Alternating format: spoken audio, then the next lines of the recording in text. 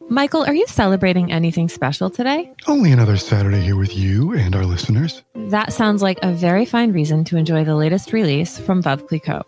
Its new vintage, La Grande Dame 2012, is delicious, and it looks as good as it tastes, thanks to the iconic Japanese artist Yayoi Kusama, who created original artwork for the bottle. Kusama's vibrant and cheerful design is an homage to the Grande Dame of Champagne, Madame Clicquot, who took over the production of Maison Clicquot Champagne back in 1805 after her husband died. It's a beautiful way to celebrate any and every occasion. La Grande Dame 2012, the newest vintage from Veuve Clicquot.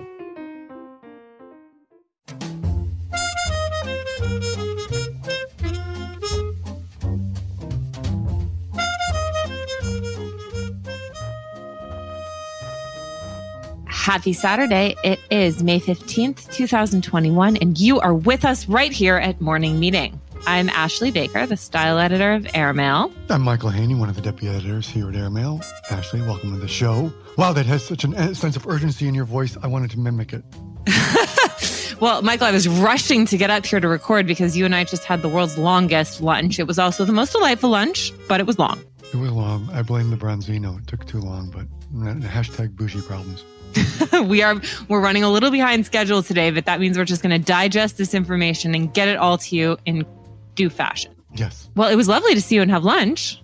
It was. It was a nice little return to a bit of normalcy. It's one of those perfect spring days, and we had lunch with there were 5 of us in total, and I think that's the biggest group of Airmail staffers that we've had together in one place since March of 2020. It might be the biggest group of people I've had together, but yes, I'm not sure it's a quorum of people for Airmail, but you're right. It's the biggest staff get-together I've been a part of in 18 months, right? Mm-hmm. And it was great to see everyone. And we finally got a pretty good table, I think, at Via Carota. We've had good tables all along, haven't we? We've had good tables all along, but we were able to make a reservation today. I think that's due to Graydon. Thanks, GC. But, it was busy. We saw lots of people. Michael, the characters are alive and well in the streets of New York. Yeah, no comment. But I guess it's good. I mean, you come for the characters, right? And the characters, if they hadn't returned, like Swallows to Capistrano, we would be worried. For at least we know the tapestry of the city is re-knitting itself, right? Yeah, certainly. I think a lot of people have been very bored at home, and they're using this as an opportunity and as a moment to get back out there. But Michael, have you noticed that there's this thing on the streets? It's like a type of mass confusion. Like no one really knows. Are you supposed to be wearing it? When do you take it off? Do you wear it on the subway? Do you wear it on the street? Do you wear it in the elevator? There's also the mask social pressure, right? Because I think especially in New York and being hit early by it, and everyone was very concerned about masks. And then regrettably, I think the politicization of mask wearing. And now, even though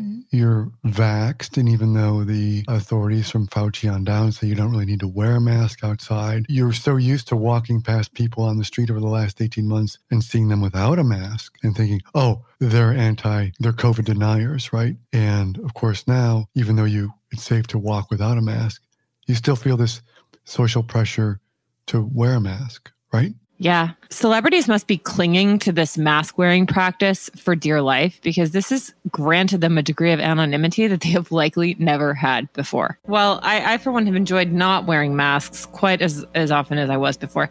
The biggest bummer was when I run in Central Park in the morning, and wearing a mask to run was really unpleasant. Yeah, it was like wearing a saran wrap around your mouth, right? Yeah, you're just inhaling the thing. It's like you've got like a case of cotton mouth the entire time. It's just like, it's almost enough to make me give up exercise. But then I'm going to come and have Via Carota for lunch with you and order the cacio e pepe and, maybe a glass of wine. And, I've got to just try to keep it together, Michael. Got to keep things in order. Yeah, I think you do a pretty good job of keeping things in order, dear. I'm doing my best. All right. Well, by the time we're done with this podcast, I guarantee you I will no longer be feeling the effects of that glass of Verdicchio. I'm 100% on it, Michael, and I'm ready to talk about this issue of Airmail. Well, what do we got this week? Well, where shall we begin? Well, first of all, let's start with the music scene. The View from Here, Michael. Did you read this story? Trick question.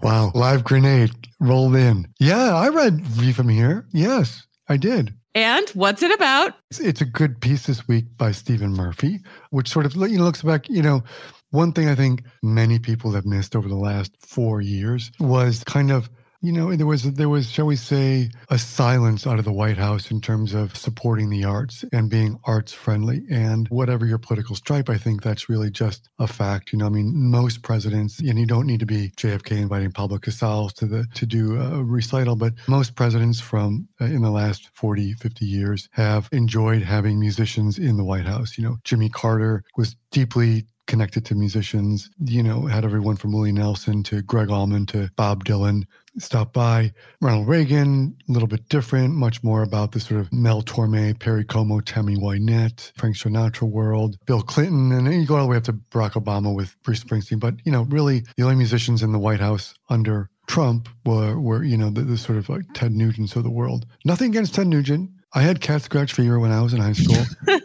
I was all for it. I was all for the Motor City Madman, but there really wasn't much support. They never went to the Kennedy Center Honors. The Kennedy Center Honors are back this year on May 17th. Joan Baez will be honored. Garth Brooks, Midori, the violinist, Dick Van Dyke, one of my favorites, and Debbie Allen. It looks as sort of like how the Bidens are sort of supporters of the arts again and bringing music back into the White House. Perfect. One fun fact from this piece, Michael, was at JFK's inaugural. Let's just go over the lineup here. Harry Belafonte, Ella Fitzgerald, Nat King Cole, and Frank Sinatra. I mean, can you imagine? Yeah, before Frank Sinatra turned on him, but that's a different story. Well, we'll get into that at some point, I'm sure. We've got a new episode every week, ladies and gentlemen. Oh, well, Michael, this is a perfect segue into our next story because we have a piece on one of my favorite contemporary musicians, St. Vincent, also known as Annie Clark. You mean the same St. Vincent's who's back with her 70s theme new album, Daddy's Home? Indeedy. I love St. Vincent, Michael, for so many reasons. Let's just start back 20 years ago, Boston. St. Vincent went to Berklee School of Music in Boston for a short period of time. One of my friends was a student there. So I was hearing about her when she was still just Annie Clark, this savant, maverick, what have it. And she's one of the last people I saw perform live before the pandemic. She did a great acoustic set at the Brooklyn Academy of Music. And she was wearing this black Saint Laurent tuxedo jacket and these sheer tights, like very sheer silk stockings and these great black pointed toe high heels that were sky high. And it was just one of the coolest outfits I've ever seen. And she has that performance gene in her that makes her such a compelling artist on all sorts of levels. That was pretty incredible. But she has this incredible song, Michael, that was really my lockdown anthem. And it's a song called New York. And if you've never heard it, just listen to it. For all of our New York lovers out there, it soldiered me through dark months. Here's an important question. Is she more Gen Z or millennial? She's millennial. I would say she's a millennial. I mean, she's either she's actually she's probably one of the oldest millennials, but she has universal appeal. So then that's my transition into this. Another story we had this week about chugis was a term that was coined about 6 or 7, 8 years ago by a high school kid in California who, but it only recently started trending on TikTok in posts that mock millennial tastes and habits. And it's, sort of in its broadest definition, it's used to describe someone who is out of date or trying too hard. So kind of started with mocking millennials for their side parts and their skinny jeans. So we have a piece this week about, are you chuggy or not chuggy? All right. So do you want to know in a short list of what's considered chuggy? Of course. Houseplants, avocado toast, Sex in the City, growing your own tomatoes, karaoke, brunch, complaining about renting / dating apps / the cost of your therapist, posting Instagram pictures of dogs, babies, Negronis, or log cabins, inspirational quotes, sourdough, saying you're addicted to podcasts, beards, and craft beer, and egg freezing. Egg freezing meaning reproductive eggs, not eggs by the dozen. Well, with the exception of a couple of those, Michael, those are mostly good things. Do I really have to hate myself now for growing my own tomatoes? No. What about people who post a lot of inspirational quotes? That's seen as chuggy too. Okay, yeah, I don't do the inspirational quotes because I've rarely found quotes to be that inspiring. Except I do have a good quote from Graydon. This is one I want on a t-shirt today. Ready? I'm ready. Well, the wine's not very good, but that's a good thing because then you'll drink less of it. Now that's a quote I can get behind. That's true. It's just that it's going to keep you from, when you have really good wine, it just goes down too easily, right? I agree. It's one of the most genius maxims I've heard in a long time. Whenever you repeat something from Graydon, it's always good to say it's a genius thing. It's just a genius thing. It's one of the most genius things I've heard in a long time, boss. He's very true. It's very astute. Very astute. You got a point there, boss. Yeah, it's genius.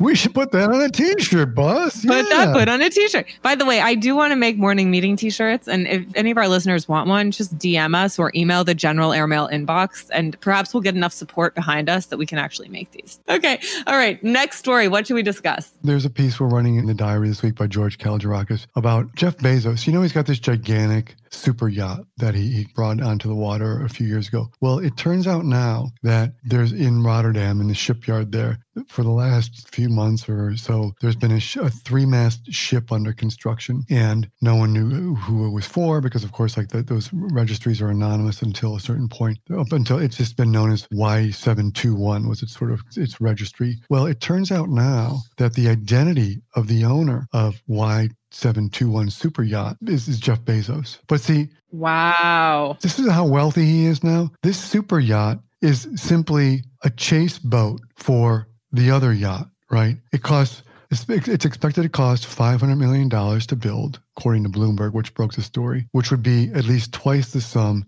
he paid in 2013 for the previous yacht. But it's longer than any ship that's currently in the Royal Navy. And it's got a helicopter pad on it, so his girlfriend, Lauren Sanchez, who's a qualified pilot, can land at sea. So there you go. The oceans are rising, but you got to keep buying super yachts. This is a sign that he has too much money, and we need to stop spending so much of ours on Amazon. We need to start raising money for Bill Gates' divorce, I think is what we need. Seriously. Michael, speaking of the rich and privileged, we have a great piece in the issue about Marlboro. Am I saying that correctly? Marlboro? If you're not, you're going to get a note from Graydon, okay? I know. Okay, well, let's just hope that that's it. It could be Marlboro, either Marlboro or Marlboro. If it's here in America, we pronounce it like the red hardpack, Marlboro. Fine, Marlboro. Marlboro being the public school in the UK, which is a private school in the US, that was attended by none other than Kate Middleton and Emerald Fennell, and the writer of this piece, whose name is Laura Pullman. Michael, tell us about this place. Okay, you've left out one other person who also attended this school. Pippa? Pippa? Keep going. All right, you want me to tell you? Ghislaine Maxwell. Ooh, yeah, she's the secret shame of alumni. Yes. They don't put that one out in the press materials, Michael. It's a school most recently in the news for Emerald Fennell, who won the Academy Award for Best Original Screenplay for A Promising Young Woman. But it's a British boarding school, there is a group of very prominent women, as we've mentioned, who come out of there, including Samantha Cameron and her sister, as well as Georgina Chapman, the ex-wife of Harvey Weinstein. And there's something in the water there. Yeah, apparently many of the pupils had double-barreled surnames and homes with long drives, writes Laura. Some even had famous parents, and their 18th birthday parties were photographed for Tatler magazine. Brian Ferry's sons went there, so did Sting's daughter, Mickey Sumner. And of course, Princess Eugenie, Prince Andrew's younger daughter, also attended. It was kind of a sporty place. Field hockey, that kind of thing. A lot like you and I grew up, right? Yeah, pretty much.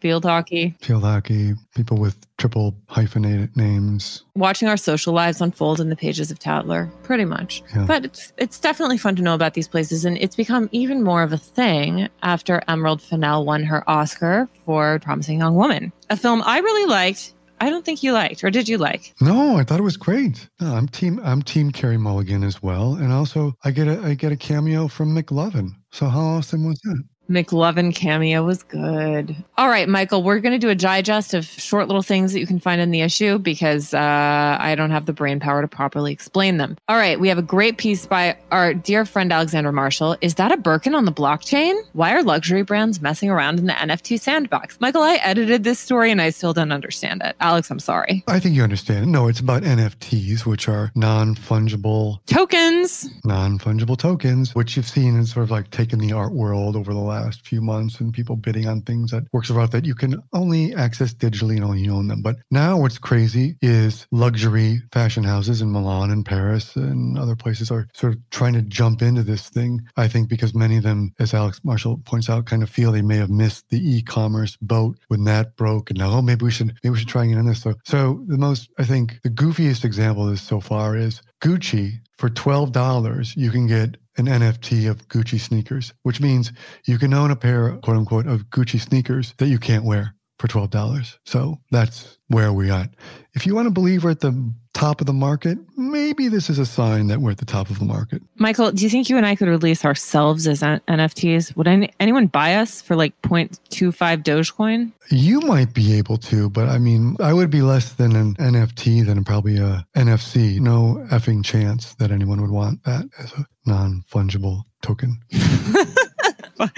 Oh, hardy har har. I feel like my friend Bonnie, if she's listening to this, would say like, Michael, enough with the dad humor, but come on, he's just trying to do something funny there, okay? I love it. It worked for me. Well, Michael, I don't really know what else we can talk about in this issue. You know what I want to talk about? We can talk about, I just saw, is Sam Kashner's piece on Josephine Baker. So this is a terrific piece by our man, Sam Kashner, who the kind of reason we're running the piece this week is in 1951, the NAACP declared May 20th Josephine Baker Day. Now, who knew, right? But Sam took it as the opportunity to go back and look at the life of Josephine Baker. Recently sort of people have been re-examining Billie Holiday, another Black singer of note in the 20th century. But, he goes back and looks at Josephine Baker and her life. She's born in 1906, grew up poor in East St. Louis, was married at 13 and then again at 15. She is, many of you know, went to Paris and created a sensation with the Josephine Baker craze when she performed the La Danse Sauvage, which was a Charleston clad only in bracelets, a beaded necklace, and a skirt, and sort of like came to epitomize the Roaring Twenties. She lived there for many years through the Second World War when the Germans and Nazis invaded. She aided the resistance. She was married at the time to a French Jew. She said, the word extraordinary keeps being applied to her, and for right reasons. She adopted 12 children from different races and ethnicities, which she called her Rainbow Tribe. And she lived out of the U.S. for many years. It wasn't until she came back, Robert Kennedy brought her back to the U.S. in 1963 to speak at the March on Washington. She appeared on stage in her Free French uniform from World War II with her Légion d'Honneur medal. And it was her way of sort of bringing two strands of the resistance, as she thought, together. And she then stopped performing. She had her star had kind of dimmed, but she was then befriended by Princess Grace of Monaco, and they had been friends for a while. And Princess Grace helped find her a place to live at a sort of former convent for her and her children. And then in April of 75, at the age of 68, Josephine Baker, she went back to performing.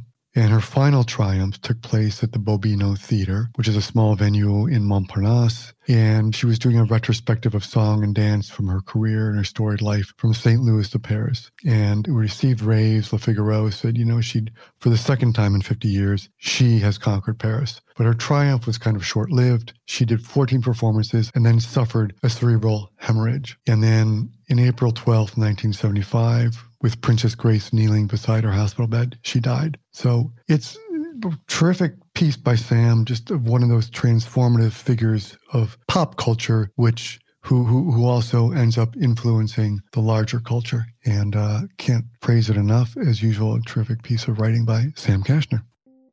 Let's take a break for a brief lesson in the history of champagne. Michael, what can you tell me about Madame Clicquot? Funny you should ask. She was one of the original innovators in the realm of champagne. All the way back in 1805, she took the reins of Maison Clicquot following the death of her husband. She was a risk taker and completely uncompromising when it came to maintaining the highest possible quality of her wines. She was also known for perfecting new innovations and expanding Veuve Clicquot's reach into all corners of the world. Today, her name is synonymous with excellence, and she is remembered as the Grande Dame of Champagne. And like Madame Clicquot, Yayoi Kusama is a trailblazer in her field. She entered the art world at 28 and once said, "I promised myself that I would conquer New York and make my name in the world with my passion for the arts and my creative energy." To celebrate the house's new vintage, La Grande Dame 2012, Kusama created a new design for its bottle and gift box that makes smart use of her polka dots to represent champagne bubbles. And as for the wine itself? It expresses Veuve Clicquot's love of Pinot Noir, which represents over 90% of the blend. As Madame Clicquot said, "Our black grapes give the finest white wines. It tastes as beautiful as it looks." La Grande Dame is a showcase of the house's excellence. Madame Clicquot and Yayoi Kusama lived 150 years apart, but they still created an unforgettable collaboration. That alone is worthy of a celebration.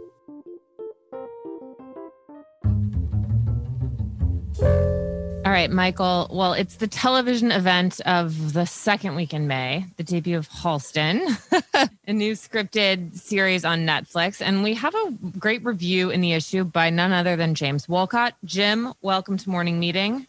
Thank you for joining us. Thank you. So first and foremost, did you like the show? Yes, I loved it. I think they hit the right tone right at the outset, and they keep it going. They emphasize what they want to emphasize, and they don't overload you. And they also don't melodramatize it. It's very easy to do that, to play it up for the schmaltz and the decadence. And it's got a nice it has a very funny tone to it that works. I love how the first image we see of Halston is him as a little boy in Indiana, I think it was, and he's making a hat for his mother as a way of cheering her up after she's just gotten into an altercation with her husband. What did you make of? Well, I was actually happy they didn't do too many flashbacks, because I thought, are we going to get all of that backstory of the sensitive young boy? And they set it up, and then pop, you're in New York. And, for me, it's like New York is where I want to be as a viewer. So it's like, yeah, take us there immediately. You don't want to be in Indiana the whole time, Jim? Well, I don't want to be in someone's childhood that much. As important as it is, it's like when I read biographies of some, famous writer or actor, whatever, I want to get to the point where they're already starting to make it. I think it's a brilliant thing what you do in your piece this week is you locate Halston, and for people who don't know him, this is a great opportunity to read Jim's review and then watch the show and discover him. But I think, as you say, he's born Roy Halston Fenwick. But he was, as you say, he was that classic American case of self-reinvention, that product of the post-war boom that gave us Andy Warhol, as well as a guy like Don Draper and Mad Men. And as you say, he pared away the inessentials until he achieved the pure expression of his willful ambition and persona. And then he comes to post-war Manhattan, which, as you say, is the perfect launch pad for such enigmas, right? Mm-hmm. And I think, and so then we're just off and running once he gets to Manhattan. Yeah, he starts to establish himself. He establishes his persona. It takes a while. His first flash of fame, nationwide fame, was he designed the pillbox hat for Jacqueline Kennedy. But at 5 years, it jumps. And then we're into 1968 and women aren't wearing hats anymore. So he has to reinvent himself. And he does. I mean, he first with the ultra suede, but he was also a genius at cutting. I mean, and you see it in the documentaries about him. He could just take a piece of fabric and then not even measuring, he would just take the scissors and do a shape and then just drape it over the woman, and it was perfect. But he also had incredible marketing skills and self-marketing skills. The whole image, which changes as years go on, but the black turtleneck, the black outfit, the cigarette that was with a holder that was always raised high. So he was instantly recognizable in a way that it was very much of that period. He was very much of the pop period. Jim, let's talk about the acting in this series. Fantastic performance from Ewan McGregor, I thought. And then, of course, I'm blanking on the name of the actress who plays Liza Minnelli, but I thought she was wonderful too. I think it's Krista Rodriguez. I don't want to say Crystal, but I think it's Krista Rodriguez with a K. She's really good, and she gets better as it goes along, because at first you're always aware of does this person look enough like Liza? Do they move enough like Liza? But as it goes on, you just totally believe her in the role. No, it's an incredibly great cast. Kelly Bishop is Eleanor Lambert. No, there's so many good people in it. The actor who plays Joe Eula is terrific, because if you've ever seen documentaries about Halston and seen Joe Eula, I mean, the actor gets him totally. Yeah, it's David Pitu. David Pitu, yes. There's a lot of really good Broadway talent in this thing. One of the things, Jim, that I was encouraged to see you note this in your write-up this week, as you say, uncharacteristically for a Ryan Murphy production, this one under-sensationalizes the kind of lurid excesses of Halston's life. And because I'm used to watching Murphy's productions, and it just is, I always feel like it's turned to 12. It's not even turned to 11. But it seems as though they realized if you just sort of let the thing become the thing it's already going to be. That excess is going to come through, right? Yeah, I think they kept a real nice bounce to it. They didn't, because it'd be very easy to do the orgies or whatever went on, that they talk about, to do it as if it were the last days of Rome, Even the Studio 54 thing, I'm not saying it's mild because you're aware of the people are having sex up in the balcony and all of that, but it's not piled on. And they also focus on things that are really, really sort of interesting to what makes someone an artist. I mean, the third episode is all about the pursuit of the perfect Halston fragrance and also the perfect shaped bottle. That becomes this obsessive quest. And when they get the bottle, it's like, no, we can't manufacture that. The stopper goes in at an angle. We can't, and there's this whole thing. And that was interesting because that showed the perfectionism, the quest for shape and a kind of iconic design. And I was glad we were getting that rather than, oh, here he is in the back of a limo doing a line of coke. I mean, we get that, but it's almost telegraphed as if to say, okay, this is what was going on. You're right, because as you point out again in your piece, it's like it makes room, you by rather than sensationalizing, you get to see, as you said, that creative talent, which fuels this meteoric rise. And we all know that this descent is going to happen, right? And by means of his own creation and, whether it's the lack of hubris, which all great artists, if they're not careful, kind of flip over to if they're not sort of watching. But I'm going to sign a deal with J.C. Penney's because I want to take fashion to the masses, and people forget. I mean, we talk about this was only 40, years ago, but I mean, Halston, it's great to see this mini series out because he's a talent, and those are not just times that kind of need to be seen again, right? But one of the ironies is that, in a sense, Halston was ahead of his time, too far ahead of his time, because he was the one person who was actually victimized by licensing and branding because he didn't work out a good enough deal for himself. The later designers all learned how to make that work, make all the design labels, the branding work. At a different time, he might have figured it out and not felt so overwhelmed. And then he loses everything because he doesn't even get to use of his own name. That's taken away from him. Yeah, in many ways, he was a victim of his own ambition. But it's interesting, Jim, they've tried to revive Halston over the years with varying degrees of success, often not very much of it. But I remember when, Michael, you probably do too, when Harvey Weinstein was one of the backers, in 2007, 2008, something like that, when they tried to revive it. And then it ended up on QVC, the home shopping network, or one of the home shopping networks. And what I love about this is it kind of restores Halston to his former glory in a way, because his name has been so diluted and mass marketed over the years. It really reminds you of why he was such a talent and why he was so successful to begin with. No, I totally think it does. Yeah, you guys keep mentioning it. Actually, you said his name. And again, we forget, and as you point out, Jim, as well, he was so ahead of his time in terms of I'm going to use my name, I'm going to license it everywhere. You can draw a line from what he was trying to do to what a Kardashian is doing or Kanye West. It's just I'm going to do all these things, right? Multi-hyphenate. But of course, I would argue the downfall was when he makes the deal with Norton Simon, the multi-global, multinational, he sells his name, right? He does that thing which designers have always feared. It happened to Helmut Lang in the 2000s, where you sell your name, you're no longer yourself. And there's this scene in one of the documentaries where he meets with the guy who becomes the head of Norton Simon, and he keeps recounting the story about when he first meets with Halston. He says, "Well, Roy, what are you going to do now?" And he turns to the camera and says, "I kept calling him Roy because I kept saying to him, you don't understand, Roy. You don't get it. You don't own your name anymore." And it was just talk about a nail to the head if you're Halston, right? There's a documentary in which they show, first of all, two things. Afterwards, they basically just swept up all the samples from the floor, all the samples that were in there, the sample things that Halston did, and they just got rid of them, just dumped them. None of that stuff is in the costume institute. All that stuff is gone. Yeah, it's all gone. It's a very sad story. But the series, to its credit, doesn't make it overly lachrymose, and it has a rather sweet lyrical ending to it.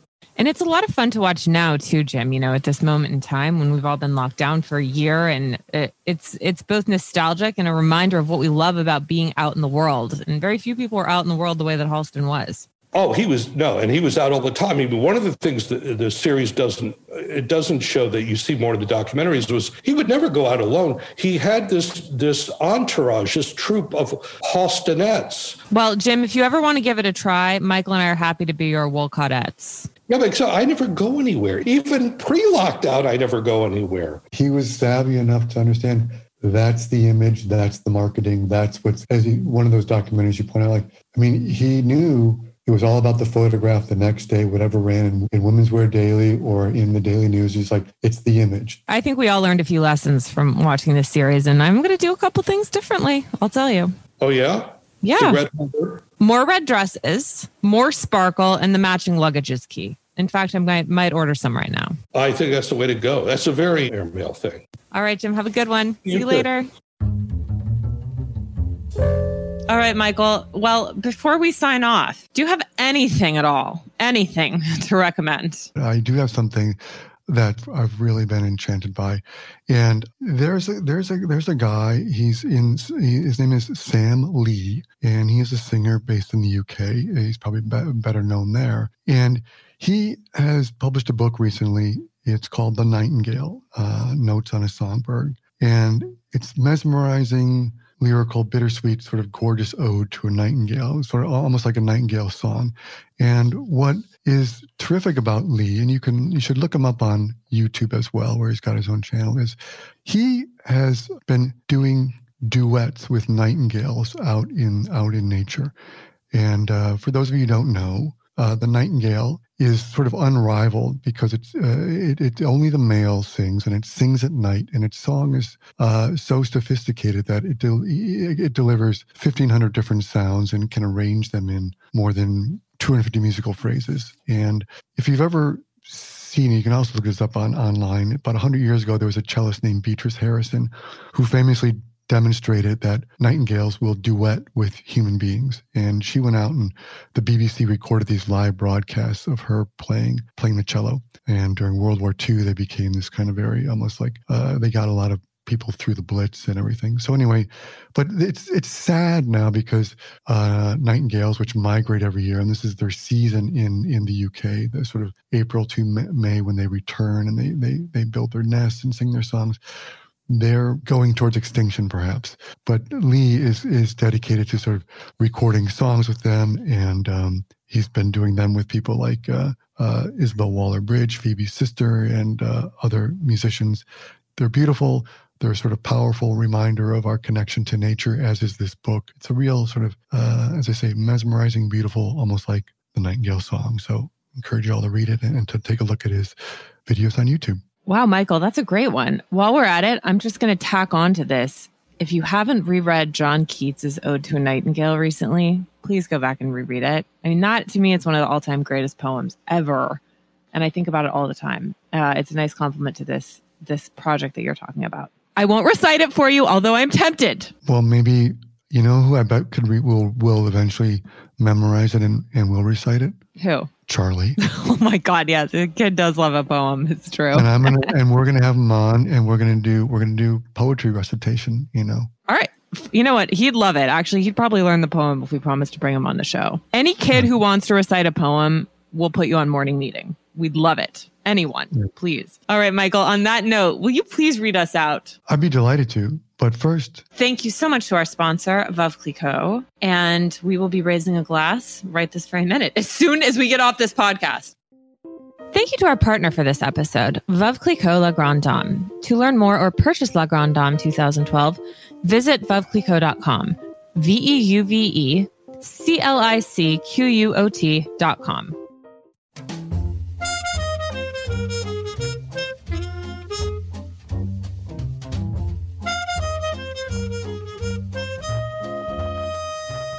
Morning Meeting is produced by Airplay Productions and edited by Jesse Cannon. Our co-editors are Graydon Carter and Alessandra Stanley. Our Chief Operating Officer is Bill Keenan, and our Deputy Editors are Nathan King and Chris Garrett. Emily Davis is our CMO, and our Music Supervisor is Randall Poster. Speaking of music, our theme music is The Cute Monster by the Buddy Colette Quintet. A new edition of Airmail is published every Saturday, so please do subscribe and enjoy all of our stories on airmail.news, which we update every day. You can also find us on Twitter and Instagram at Airmail Weekly, or at Ashley Claire Baker, or at Michael_Haney. We will be back here next Saturday with another edition of Morning Meeting. In the meantime, be sure and subscribe at Apple Music or Spotify. But most of all, thanks for joining us.